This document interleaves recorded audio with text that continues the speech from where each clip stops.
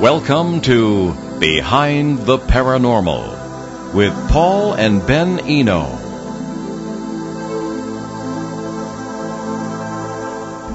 what is the Star Child? Could it be the remains of a human-alien hybrid?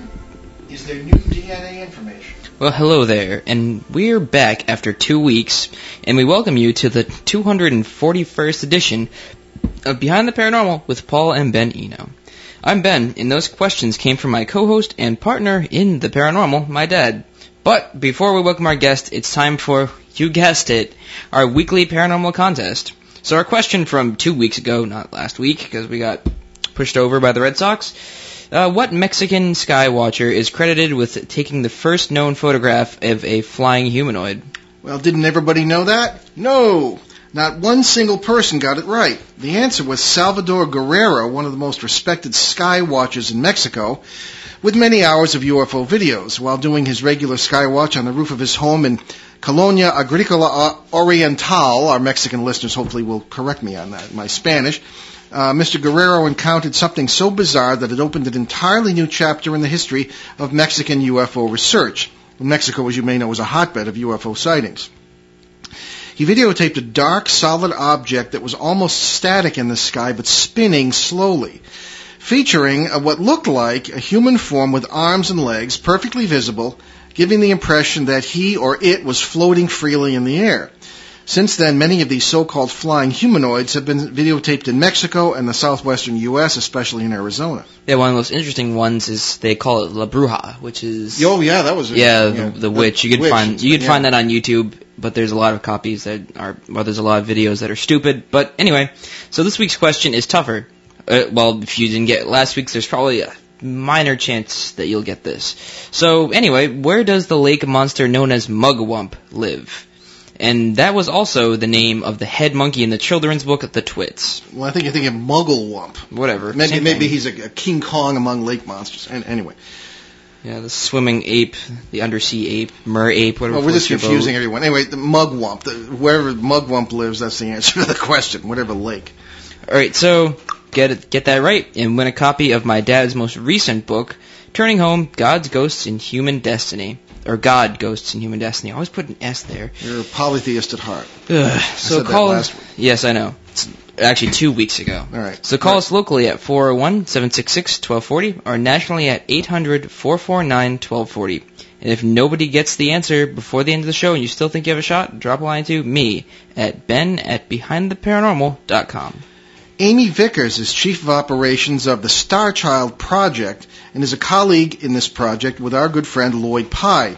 She is one of the world's foremost experts on the Star Child skull, a highly unusual 900-year-old human-like skull found in Mexico in the 1930s. She's been involved in the project since 2004. On the website, www.starchildproject.com. So Amy Vickers, welcome to Behind the Paranormal. Thank you so much for having me. I'm pleased to be here. Oh, hi. I'm going to turn that up a little bit. A little trouble here. Okay, well, go ahead, Ben. You get our first questions. So, Amy, the Star Child skull was found in the 1930s, right?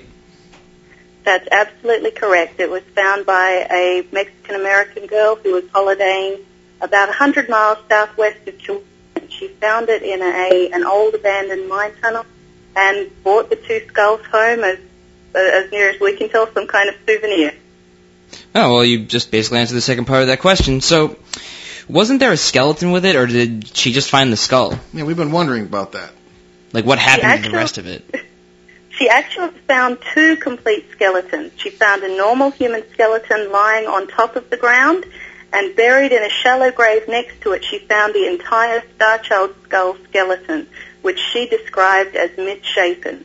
And she originally actually dug up the entire Star Child skeleton, collected all of the human skeleton bones, and was trying to bring the whole thing back.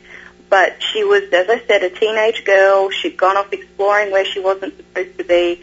She gets halfway back to the village and realizes, hey, wait a minute, I might get in trouble for having these human skeletons. Maybe I've done something wrong.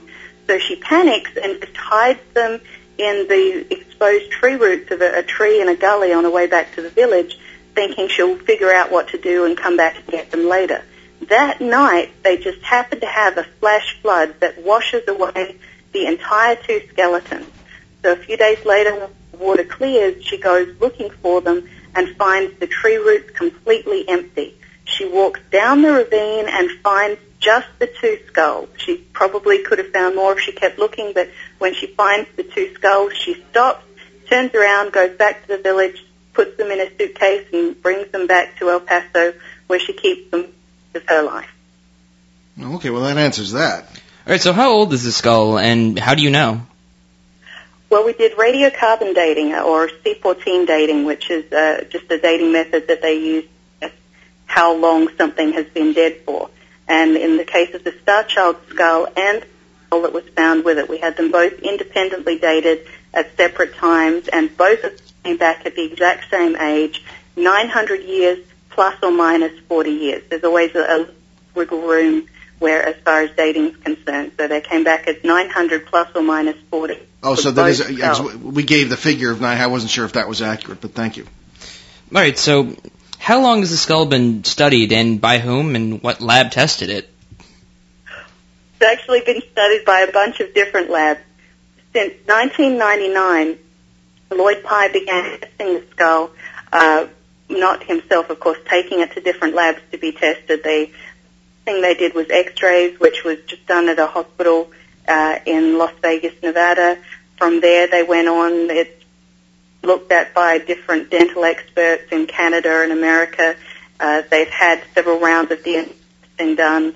The most recent report is from 2003. That was the genetics lab out in California, which has since been bought out by another company and changed its.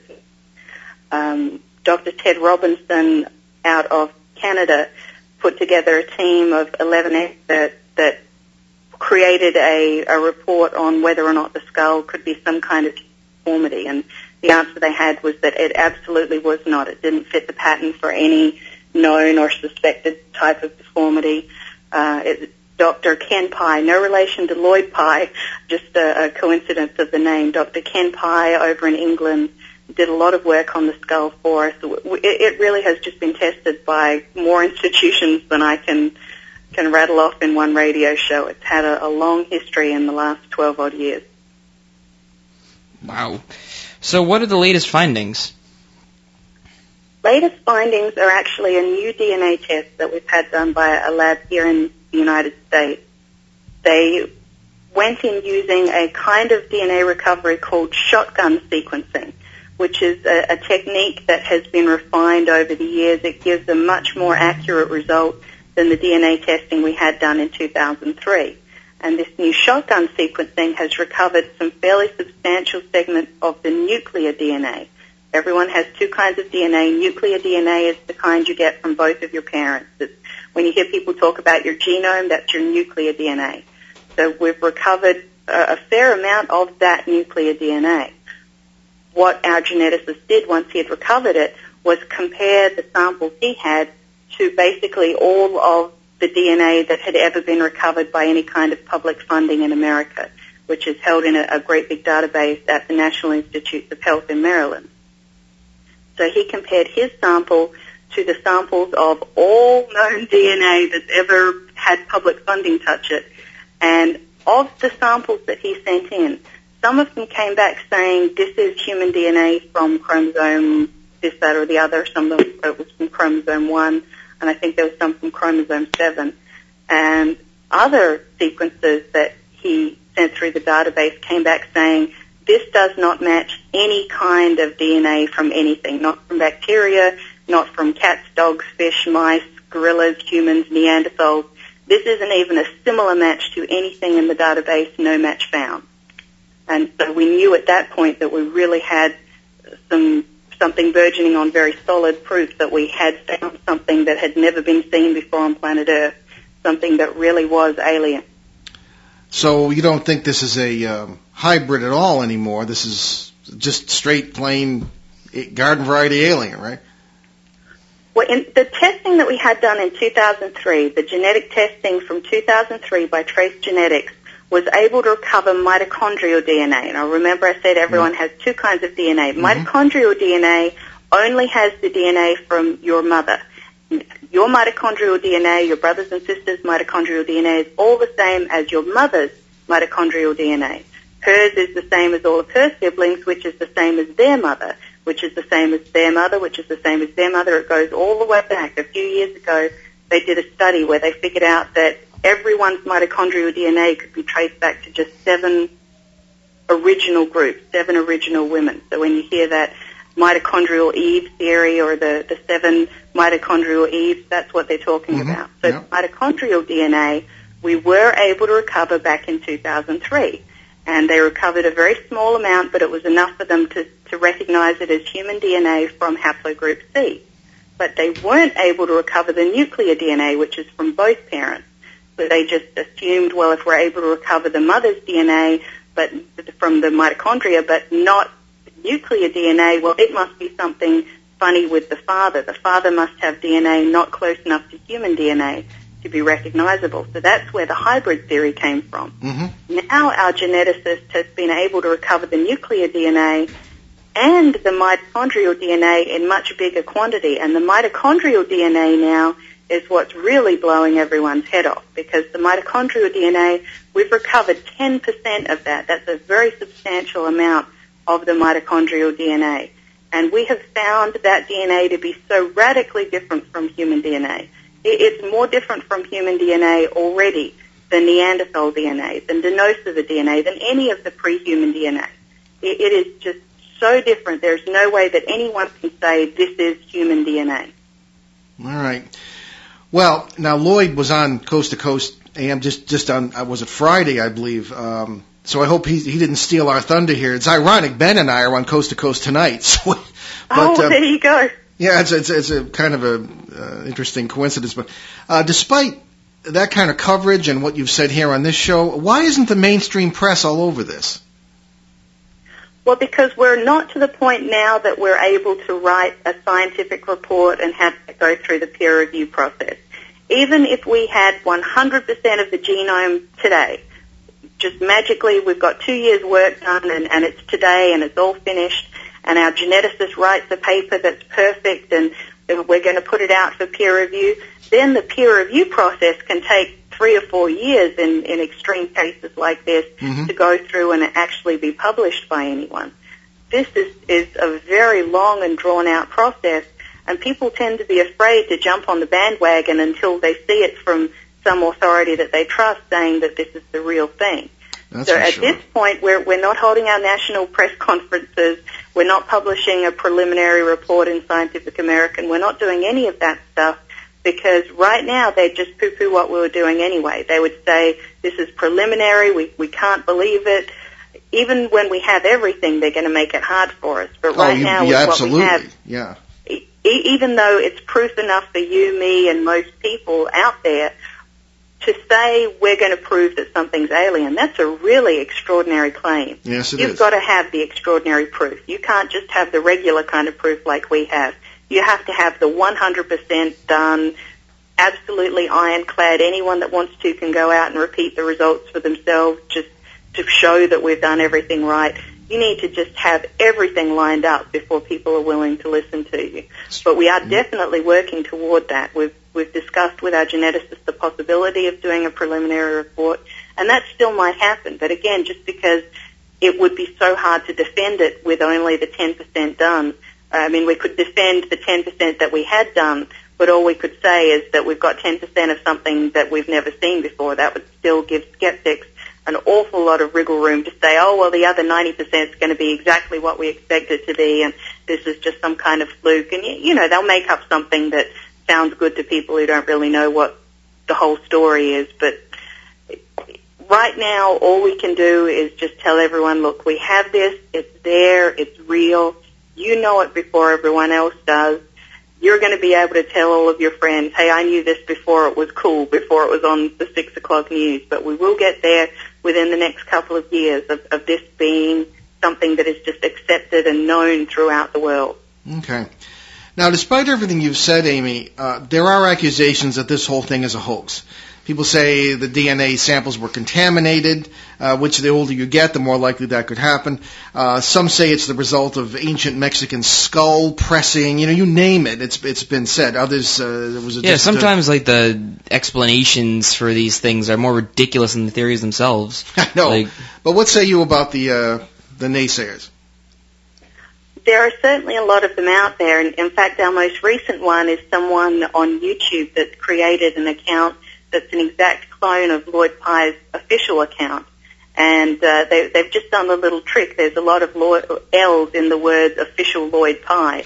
And so they've done a trick where they're using a capital I that looks like a lowercase l. And so this person's going out pretending to be Lloyd Pye, saying all kinds of crazy things out there on YouTube. And that's just the most recent example. There's all kinds of people out there saying things that just are completely wrong. They're outdated. They're from more than a decade ago. They were inaccurate to begin with. You name it. Like you said, they have explanations for it. And all I can say is it's just a real shame that they're going to look as silly as they're going to look in a couple of years once we do have the complete genome, once we are announcing this to the world. All of those people are going to be trying to delete all of those postings on the Internet in a hurry where they said all of these things that are wrong. Well, there's a lot of time in between when you finally get the report out and when all the peer reviewing is done. But do you have any safeguards if somebody tampers with the evidence or anything like that? Well, that's the great thing about DNA. It doesn't matter who does the work, how many times they do the work. It's like math. 2 + 2 always equals 4. The DNA is always what the DNA is. We have multiple samples in different locations so that if someone did try to take the skull, tamper with it, do anything like that, we have uncontaminated samples in multiple countries, in multiple locations, so that there really is no way to make it impossible for us to continue this research. There are always going to be people that say that we're wrong, that we've done it wrong, that something hinky is going on. I mean, there are people who sincerely believe that all of the evidence for dinosaurs and fossilization and everything is just completely made up and wrong. The young Earth creationists who say the Earth's only so many hundred or so many thousand years old, and everything, no matter how much evidence there is to the contrary, is just completely wrong. There are going to be people out there who refuse to believe it, no matter how much you prove it, no matter how much evidence you have. And you just have to let those people go and count on the people who are sane and logical to pay attention, to get the information, and to make an informed decision for themselves. And at the end of the day, there's really only one conclusion that you can draw from the kind of evidence that we're getting here, and that is, at the very least, no one's ever seen this before. It's not like anything ever found on planet Earth, and that alone should be enough to get people's attention. But more than that, we have the kind of evidence right now that really strongly indicates this is alien. This is not from planet Earth. This is not of terrestrial origin. We're not a UFO landing on the White House lawn, but this is as rock-solid, ironclad proof as you can get.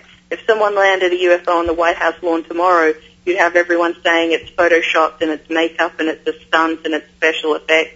There's just nothing to convince some people these days, but this really is as good as we're going to get. Okay. Well, that makes sense. Amy, let me ask you this. Has anyone made an attempt to reconstruct the facial features of this skull, what this person actually looked like? Well, we've had multiple people do forensic reconstructions, and they all come out looking an awful lot like a grey alien, like the Whitley Strieber cover of Communion. Yeah. Like the prototypical grey alien, the very narrow chin, the bulbous head, the heart-shaped head, the very large, unusual almond-shaped eyes, the very small nose, no brow ridges, tiny mouth, strange ears, short stature. It is absolutely the prototypical grey alien head every time someone does a real forensic reconstruction of it. Where in Mexico was this found? I mean, you mentioned El Paso, so presumably one of the states near there. What? It was found 100 miles southwest of Chihuahua. We don't have an exact location. At some point in the future, once the drug violence dies down a bit there and we have the funds for it, we would like to mount an expedition to try and find the area. Maybe there are other skulls, or maybe by some miracle we'll find some of the other Star Child bones. Yeah. But all we have for now is 100 miles southwest of Chihuahua, Mexico. As I was going to ask, what efforts have been made, if any, to find further evidence in that vicinity? Yeah, has anyone ever tried to find the rest of the skeleton, or are they just sort of like, whatever, it's gone forever? Not to our knowledge. Now, that's not to say that treasure hunters haven't gone out looking for it without letting us know. We've certainly been very open about where we were told that it was found. But the unfortunate truth of it is the skulls that we have, the human skull and the Star Child skull, were in that dry mine tunnel in the shade for 900 years. They're beautifully preserved. If it had been a moist environment, we wouldn't have had a chance. If they'd been out in the sun and bleached by water and sun exposure like the Kennewick Man, we wouldn't have had a chance. We were so lucky that they were in the place that they were in and left alone for as long as they were, because it preserved them so beautifully. Even if someone went and found the right ravine and found the bones and brought them back and tried to do testing on them, there's a good chance that any genetic material in them has been really severely degraded by exposure to the elements and the environment there. Mm-hmm. It's going to be almost impossible to find any bones whatsoever that were from the Star Child skull, and even if we were able to find them, the chances of getting anything useful out of them are really tiny. So we'd almost have to peg our hopes on finding another Star Child skeleton in another mine tunnel, and there are a lot of mine tunnels in that area, so it's not out of the question. But it is a bit of a long shot, so it's not something that we're rushing to invest a lot of time and effort into while we're getting so much useful information out of the skull we already have.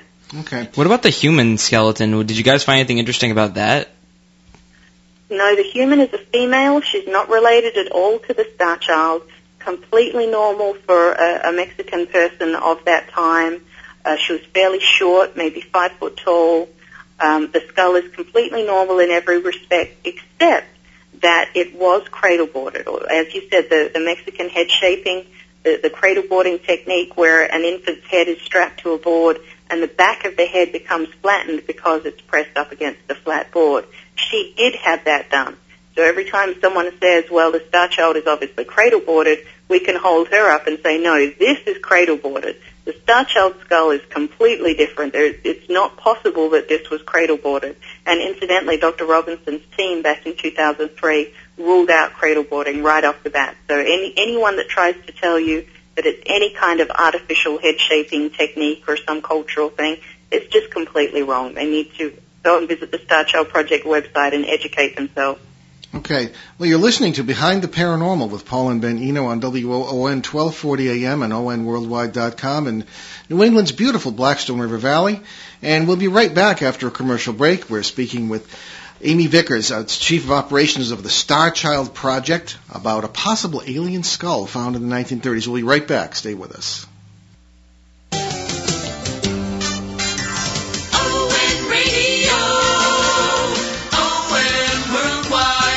Hello, this is Manny Brando, reminding you that my show is on every Tuesday from 6:05 till 7, with the exception of the last Tuesday of the month. It's a lot of fun. It's live. Join me. What a show! ON Radio, ON Worldwide. Okay, and I wanted to tell you about Amazon Kindle, one of our sponsors here, and I didn't bring my text with me, but I'll say it from memory because I love Kindle. It's a great machine, and it's a lot cheaper than it used to be when it first came out. And you can download books, including all of my books, the great popular one, The Footsteps in the Attic, that we're in the process of reprinting, and we don't have too many copies left, but you can get it on Kindle all you want. And you just go to Amazon.com and you can find out about the Kindle process and how to buy the actual Kindle device and download over, I believe it's several 100,000 books now that are on there, as well as newspapers and magazines. So it's a great thing for vacation, for the beach, as summer's coming. And you can sit there and not worry about your book getting wet or dried out in the sun or losing it or whatever, and you have your Kindle device, fits right in your pocket, and you can have a great time with that. Lots of things to read. It's, of course, very much more economical than having to go to a bookstore and buying a new book. It's roughly, I guess most of my books are roughly about half the price they'd be if you got them at Borders or somewhere. And, Yeah. So check it out. Amazon Kindle, folks. Amazon.com, and see what you can do with that, because it's a great little device. So let's go back to our guest, Amy Vickers, Chief of Operations of the Star Child Project. And Amy, I was going to ask you, what sort of people were living in the area in which this skull was found 900 years ago? Well, it was a fairly primitive culture. The mine tunnels, we think, were actually there before 900 years ago. We think that those are ancient mine tunnels that may have been utilized by the people that lived there. In fact, the old mine tunnels are often used as dwellings. They just put a cloth or something at the front of them and they turn them into living spaces. But the kind of people that lived there, they were basically modern humans. They weren't Neanderthal or pre-human or anything like that. They would have used tools. They would have been fairly advanced in the scheme of things. Nothing like with running water or anything like that, but they would have used tools. They would possibly have done some minor farming. They would have kept animals. They were people that lived a pretty good life. They grew a lot of grain. They would have made bread. There is evidence on the teeth of the skulls that we found that they ate a lot of grit in their diet, the kind you get from stone grinding flour or corn. So it would have been a pretty good life for them back then. Were they within the jurisdiction of the Aztecs? No, more recent than that. Oh, that would have been okay. All right. Yeah, my Mexican history is a little rusty. All right. What about folklore in that vicinity? As any student of folklore will tell, and as you undoubtedly know, there's always some grain of truth in some story that has come down to us. Is there any local folklore that might indicate the presence of somebody like this Star Child at some point? Oh, absolutely. There's actually something called the Star Child or the Star Being legend, which says that alien beings came down from the sky, and they referred to them as gods, lowercase small g, but they're very specific that they came from the sky. They were physical, tangible beings, multiple beings that you could touch and interact with and speak with, and that these beings would come and they would make a woman who had previously not had children, who was barren, who had some other reason why she hadn't had children, and they would make her pregnant, an immaculate conception. They would make her pregnant, and she would give birth to a child that she would often be asked to raise for the first few years of her life, and then those aliens would come back, take the child, and take it up into the sky with them. Now, this legend is specific to this area. Other areas have legends of women having the child taken before they bring it to term, but in this specific area, women were left with the child until it was a few years of age, and then it would be taken away again. Well, one thinks of legends of abductions and pregnancies and people supposedly going aboard spacecraft or whatever they are and seeing children in the fetal stages and everything. But as you say, I haven't heard of that situation where people were allowed to raise if that's what it appears to be, people were allowed to raise their children in that manner, at least briefly. That must have been a very difficult, I mean, if that's true as it comes down to us, that must have been a very difficult experience for the mothers. Well, one can imagine that it would be. One of the features of the skull that was found with the Star Child, which is quite interesting, is that skull has a healed concussion mark. It has a crack on the skull that's healed over. So it's possible that if that was the situation with this woman where she was impregnated with a Star Child, an alien embryo, where it wouldn't have had any of her genetic material in it, where she somehow was the mother and brought the child to term, she may have suffered a head injury that made her crazy, that made her not want to give the child back or maybe even cause harm to it. Wow. And it's possible that that's why we found the two, with the human lying above the ground and the Star Child buried. Maybe something happened to it. We have no evidence of any kind of trauma or anything else with the Star Child skull. We don't know how it died. But maybe somehow it died or was killed and she brought it to the mine tunnel, buried it, lay down next to it and died or killed herself next to it. There's so many possible scenarios. Yeah, there are. Yes, and all we can do is speculate. However, do we have an indication how old the Star Child was? Was it a child or was it an adult alien or what? Do we know? We don't really have a consensus on that right now. We have a majority of our specialists that say they think it's a child around the age of 5 or 6. Having said that, though, those experts are basing that age on the teeth. There are some teeth up inside the bone of the star child's jaw that haven't come through the bone yet. So they look at that and they say, okay, this is a child. They look at the teeth that are already erupted and the ones that are still up in the bone waiting to come down, and they make that estimation of 5 or 6 years old. So that sounds like it should be pretty solid. But at the same time, those teeth aren't like normal children's teeth. They don't look like children's teeth. The enamel on them is different than what you would expect to see on a child 5 or 6 years old. Some of the other features of the bone are not consistent with a child of that age.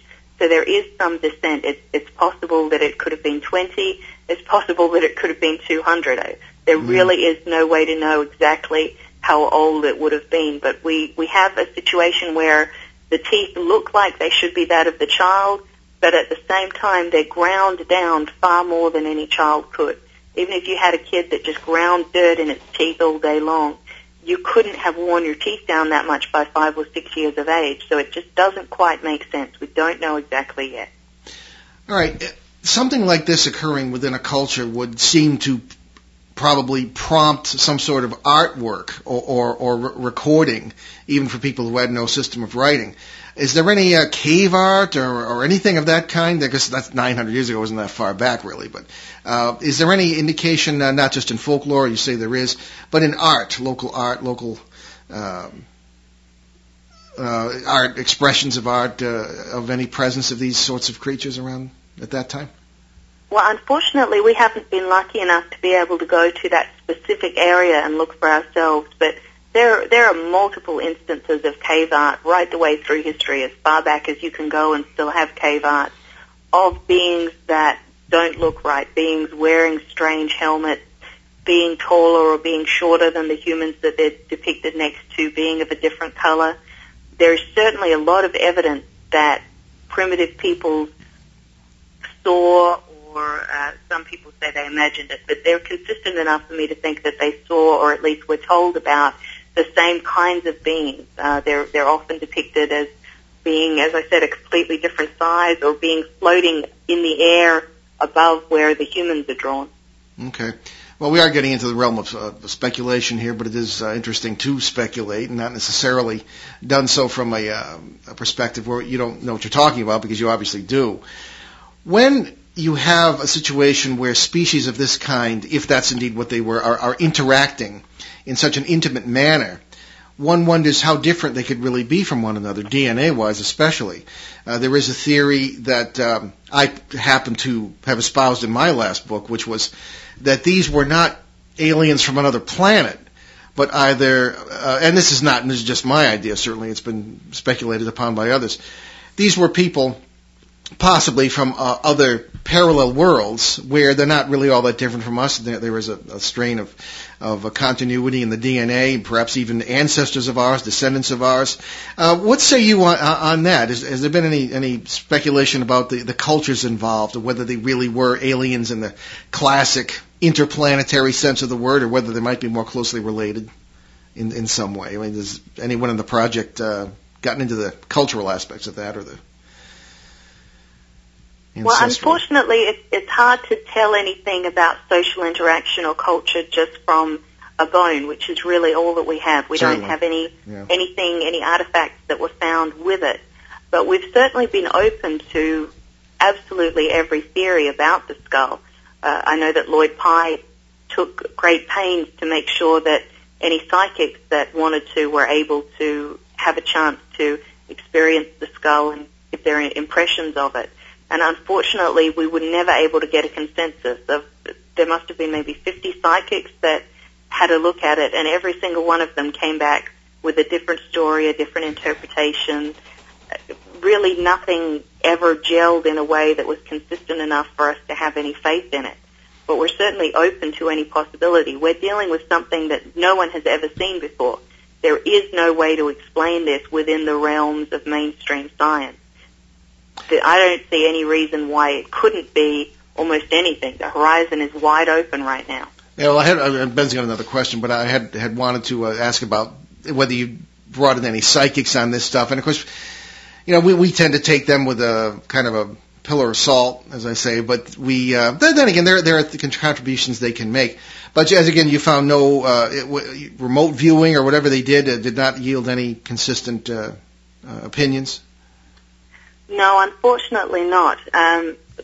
Lloyd Pye's partner, when I first became involved with the Star Child project, was a brilliant lady by the name of Karina Bryant, who was actually one of the very few female shamans who was very sensitive, was a remote viewer, and she was able to bring in a lot of people from that kind of community, some of whom had very pronounced reputations for being very good at getting things right. And there just was never any consensus. You'd have one person that would say that the Star Child and the female skeleton found with it were lovers, and some would say it's a mother and child, and some would say they never met each other, and some would say the Star Child was really scared, and some would say it was really happy.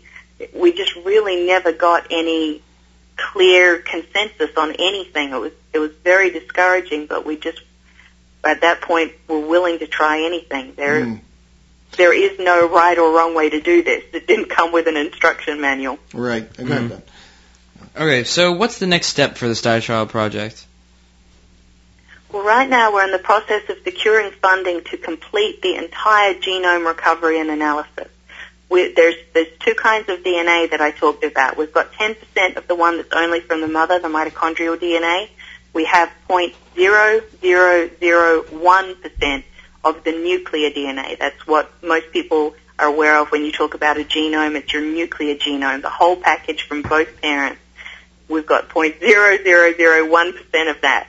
So it's certainly enough to be very interesting, but not enough to really convince anyone. So it's going to take, from the minute we get funded, at least a year and more likely 2 years to have everything completely done, to know exactly what it is, to be to the point of starting the peer review process.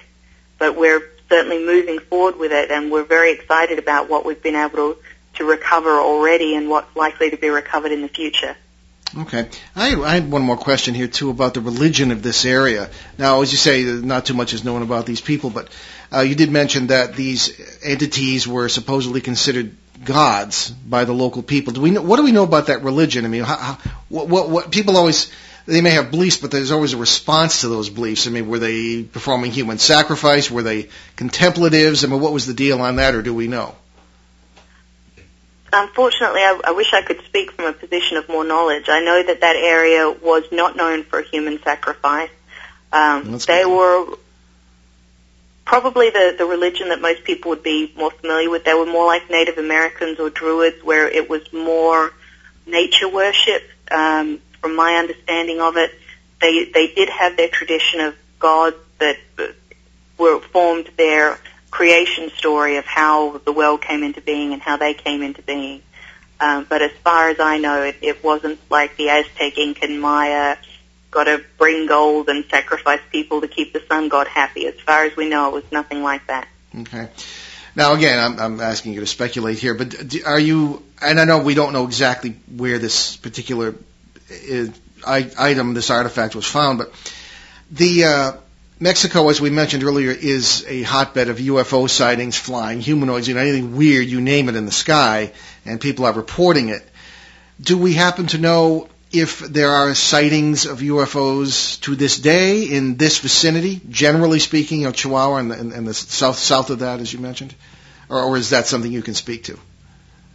I can only speak to it briefly, and that is to say that, yes, absolutely. There is a very strong cultural tradition. Not only, there's always the question in Mexico whether they're really seeing that many more UFOs than, for example, the United States. Yeah. Or whether people there are just so much more open to reporting it because there isn't as much the fear of ridicule.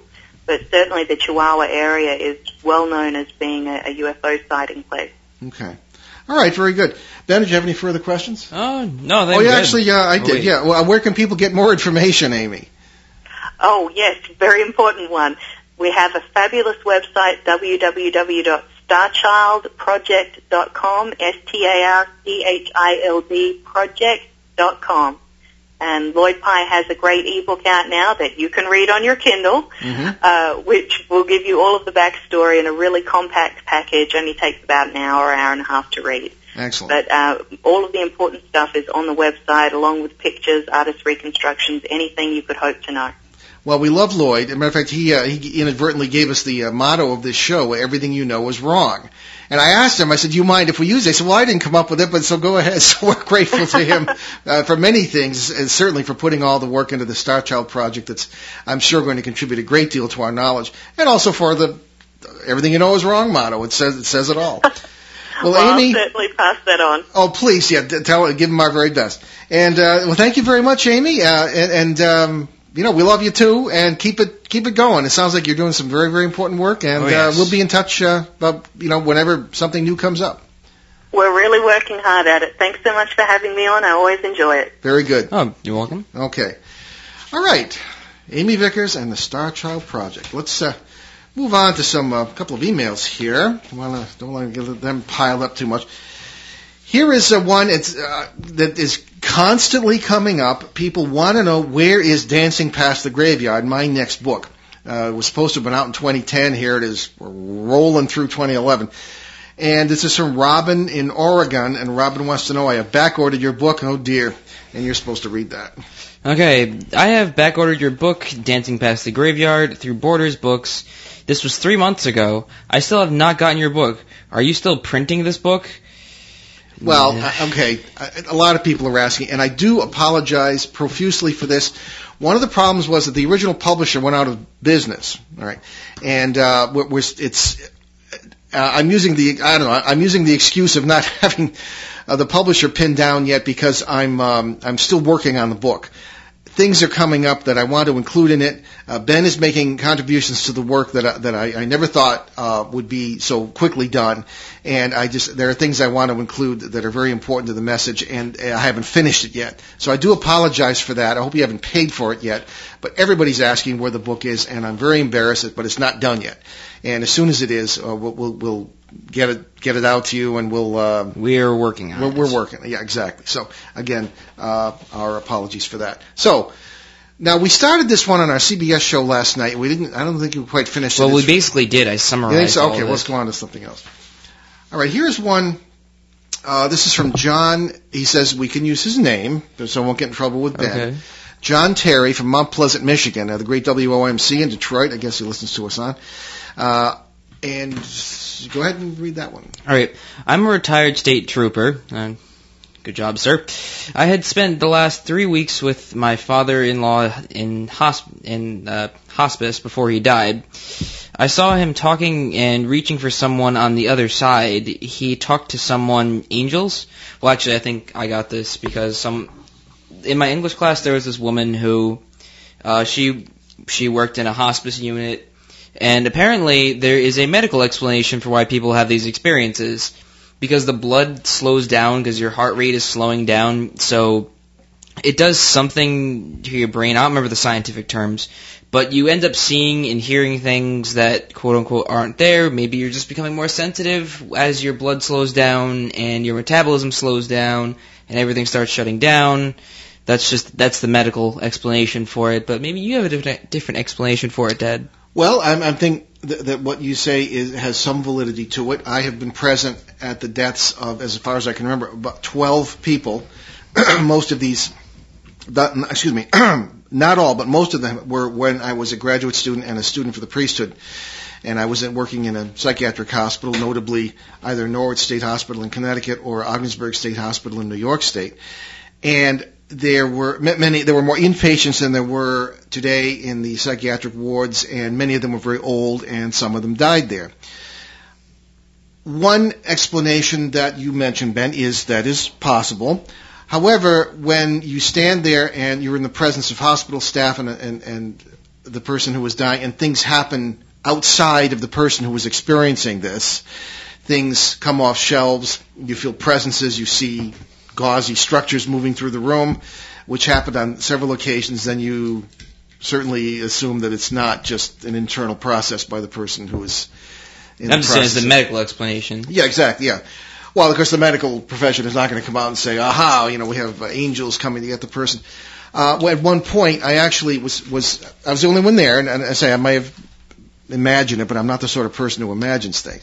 Came around the corner into the room of a man who was dying. There was no one else there, and I saw extremely clearly a cloud-like structure, gauzy structure, with a human hand just in the process of releasing his hand and pulling back into this gauzy, foggy structure, which immediately disappeared. I only got a glimpse of it, but I'm sure of what I saw. And at another point, there was another man, and I've mentioned this on the show several times because it's rather moving. He was an Irish fellow who was in the process of, as we say, translating. I don't believe in death, but his body was passing away, and there was a doctor and several nurses and me standing around the bed. And we were just there for him, assuring him that he was loved. It's a very important thing to do when someone is dying, assuring him that he was loved and that we were with him and touching him. Very important. All of a sudden, we felt the most overwhelming presence in this room. We all turned and looked at the same spot in the corner. The patient, sat up, and he was paralyzed. He was paralyzed from the neck down. He sat up, and he said, "Abba, Ba," which I didn't know Hebrew then, but I know some of it now, and that means it's a very intimate way of referring to your father. Daddy is coming. And then he lay back down, and he passed right then and there. And there was a beautiful feeling in the room. There was a smell of roses in the room, which didn't last very long, but we were changed. And the man, obviously, he was an old Irishman. He didn't know a Hebrew, for sure. And it was so. These are things that happen. There is, if you want to get medical and scientific, you can say, well, everything. If you believe in evolution, in the Darwinian sense, everything has survival value. Everything in us, physically or whatever, instinctually has survival value. What is the survival value of an NDE, of a near-death experience, which is something which has developed in most of us, and it's reported across cultures.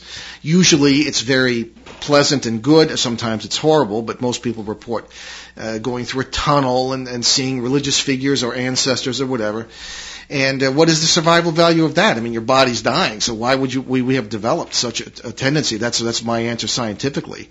And again, not being a scientist, perhaps I shouldn't say, but I've seen these things in the trenches, and they are at times very, very beautiful. And I think there was a certain mercy involved in this. And I think that your father, certainly here answering our question from our listener, John, is very is a good thing and should be cherished. I wouldn't analyze it. Obviously, he was having a good experience, something that was a blessing for him, and I would just accept it. So that I would just say that. Okay, now we have. Now here's another typical email that we receive, and I just want to answer it because she took the trouble to send it. And it's another person says we can use her name, and it's Carol Bradford in Orange, Massachusetts. Okay, so Carol writes to us. I'd like to know more about the old Victorian in Gardner, Mass, which is supposed to be haunted. Can you enlighten me by email? Okay, well, I'm going to email her on this. But just, you wouldn't believe the numbers of emails we receive from folks who assume that we know all about their local haunted houses, okay?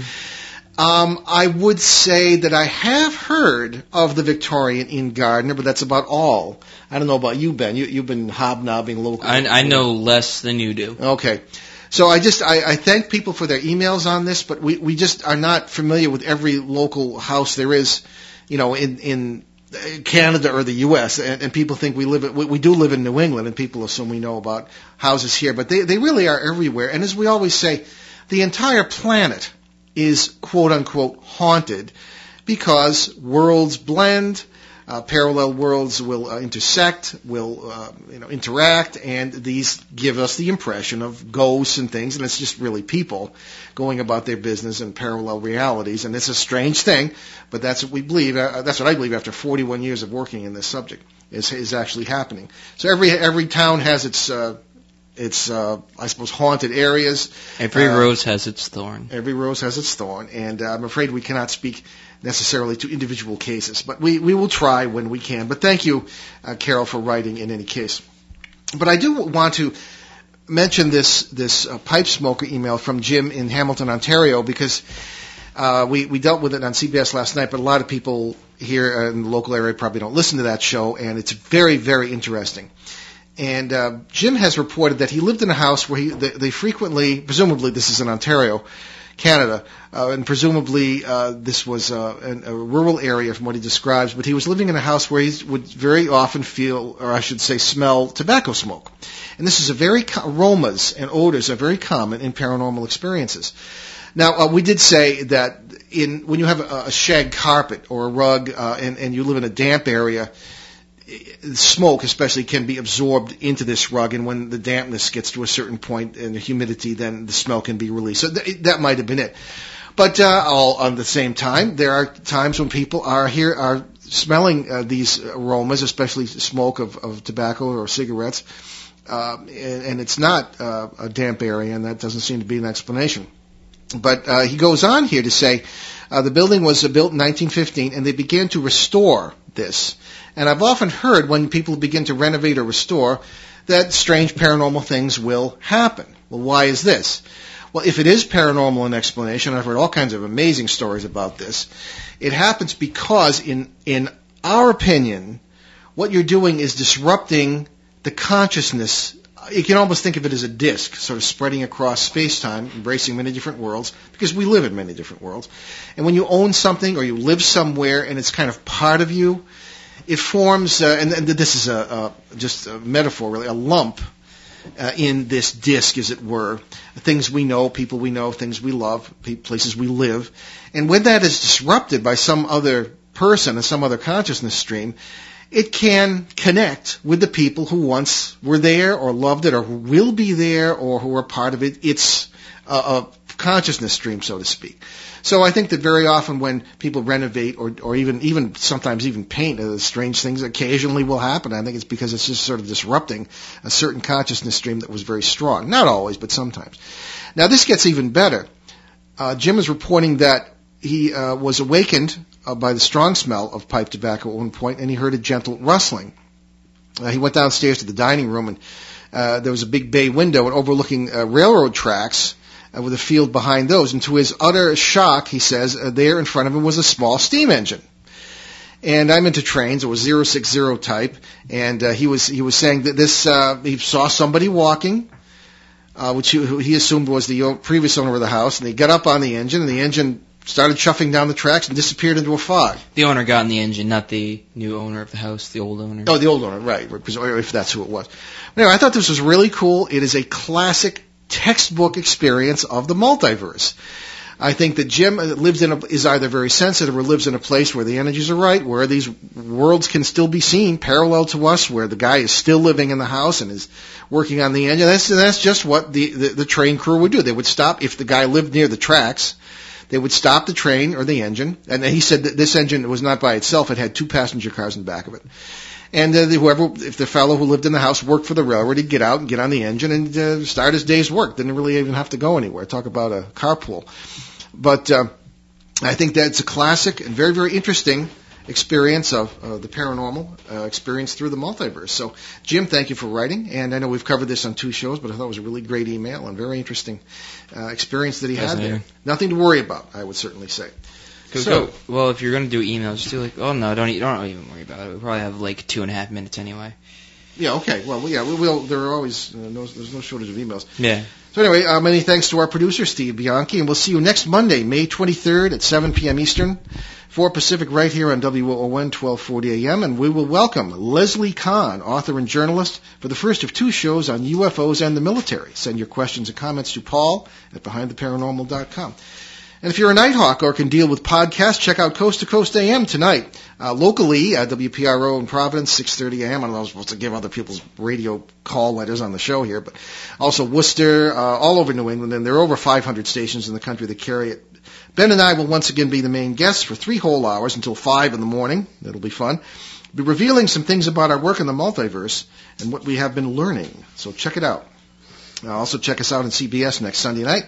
And we're out of time, so I want to leave you with a January 1965 statement from John W. McCormick, Speaker of the United States House of Representatives. Quote, I feel that the Air Force has not been giving out all the available information on the unidentified flying objects. You cannot disregard so many unimpeachable sources, unquote. Okay, so now that you sped through everything, I didn't even get to say anything. You can always get free podcasts of all our shows, along with show schedules and guest information at www.behindtheparanormal.com. Thank you, Ben. Tell us what you really think. Oh, well, I did. Okay. So thanks for joining us on our great cosmic journey. We'll see you next time. Return to this radio frequency 167 hours from now for another edition of Behind the Paranormal with Paul and Ben Eno.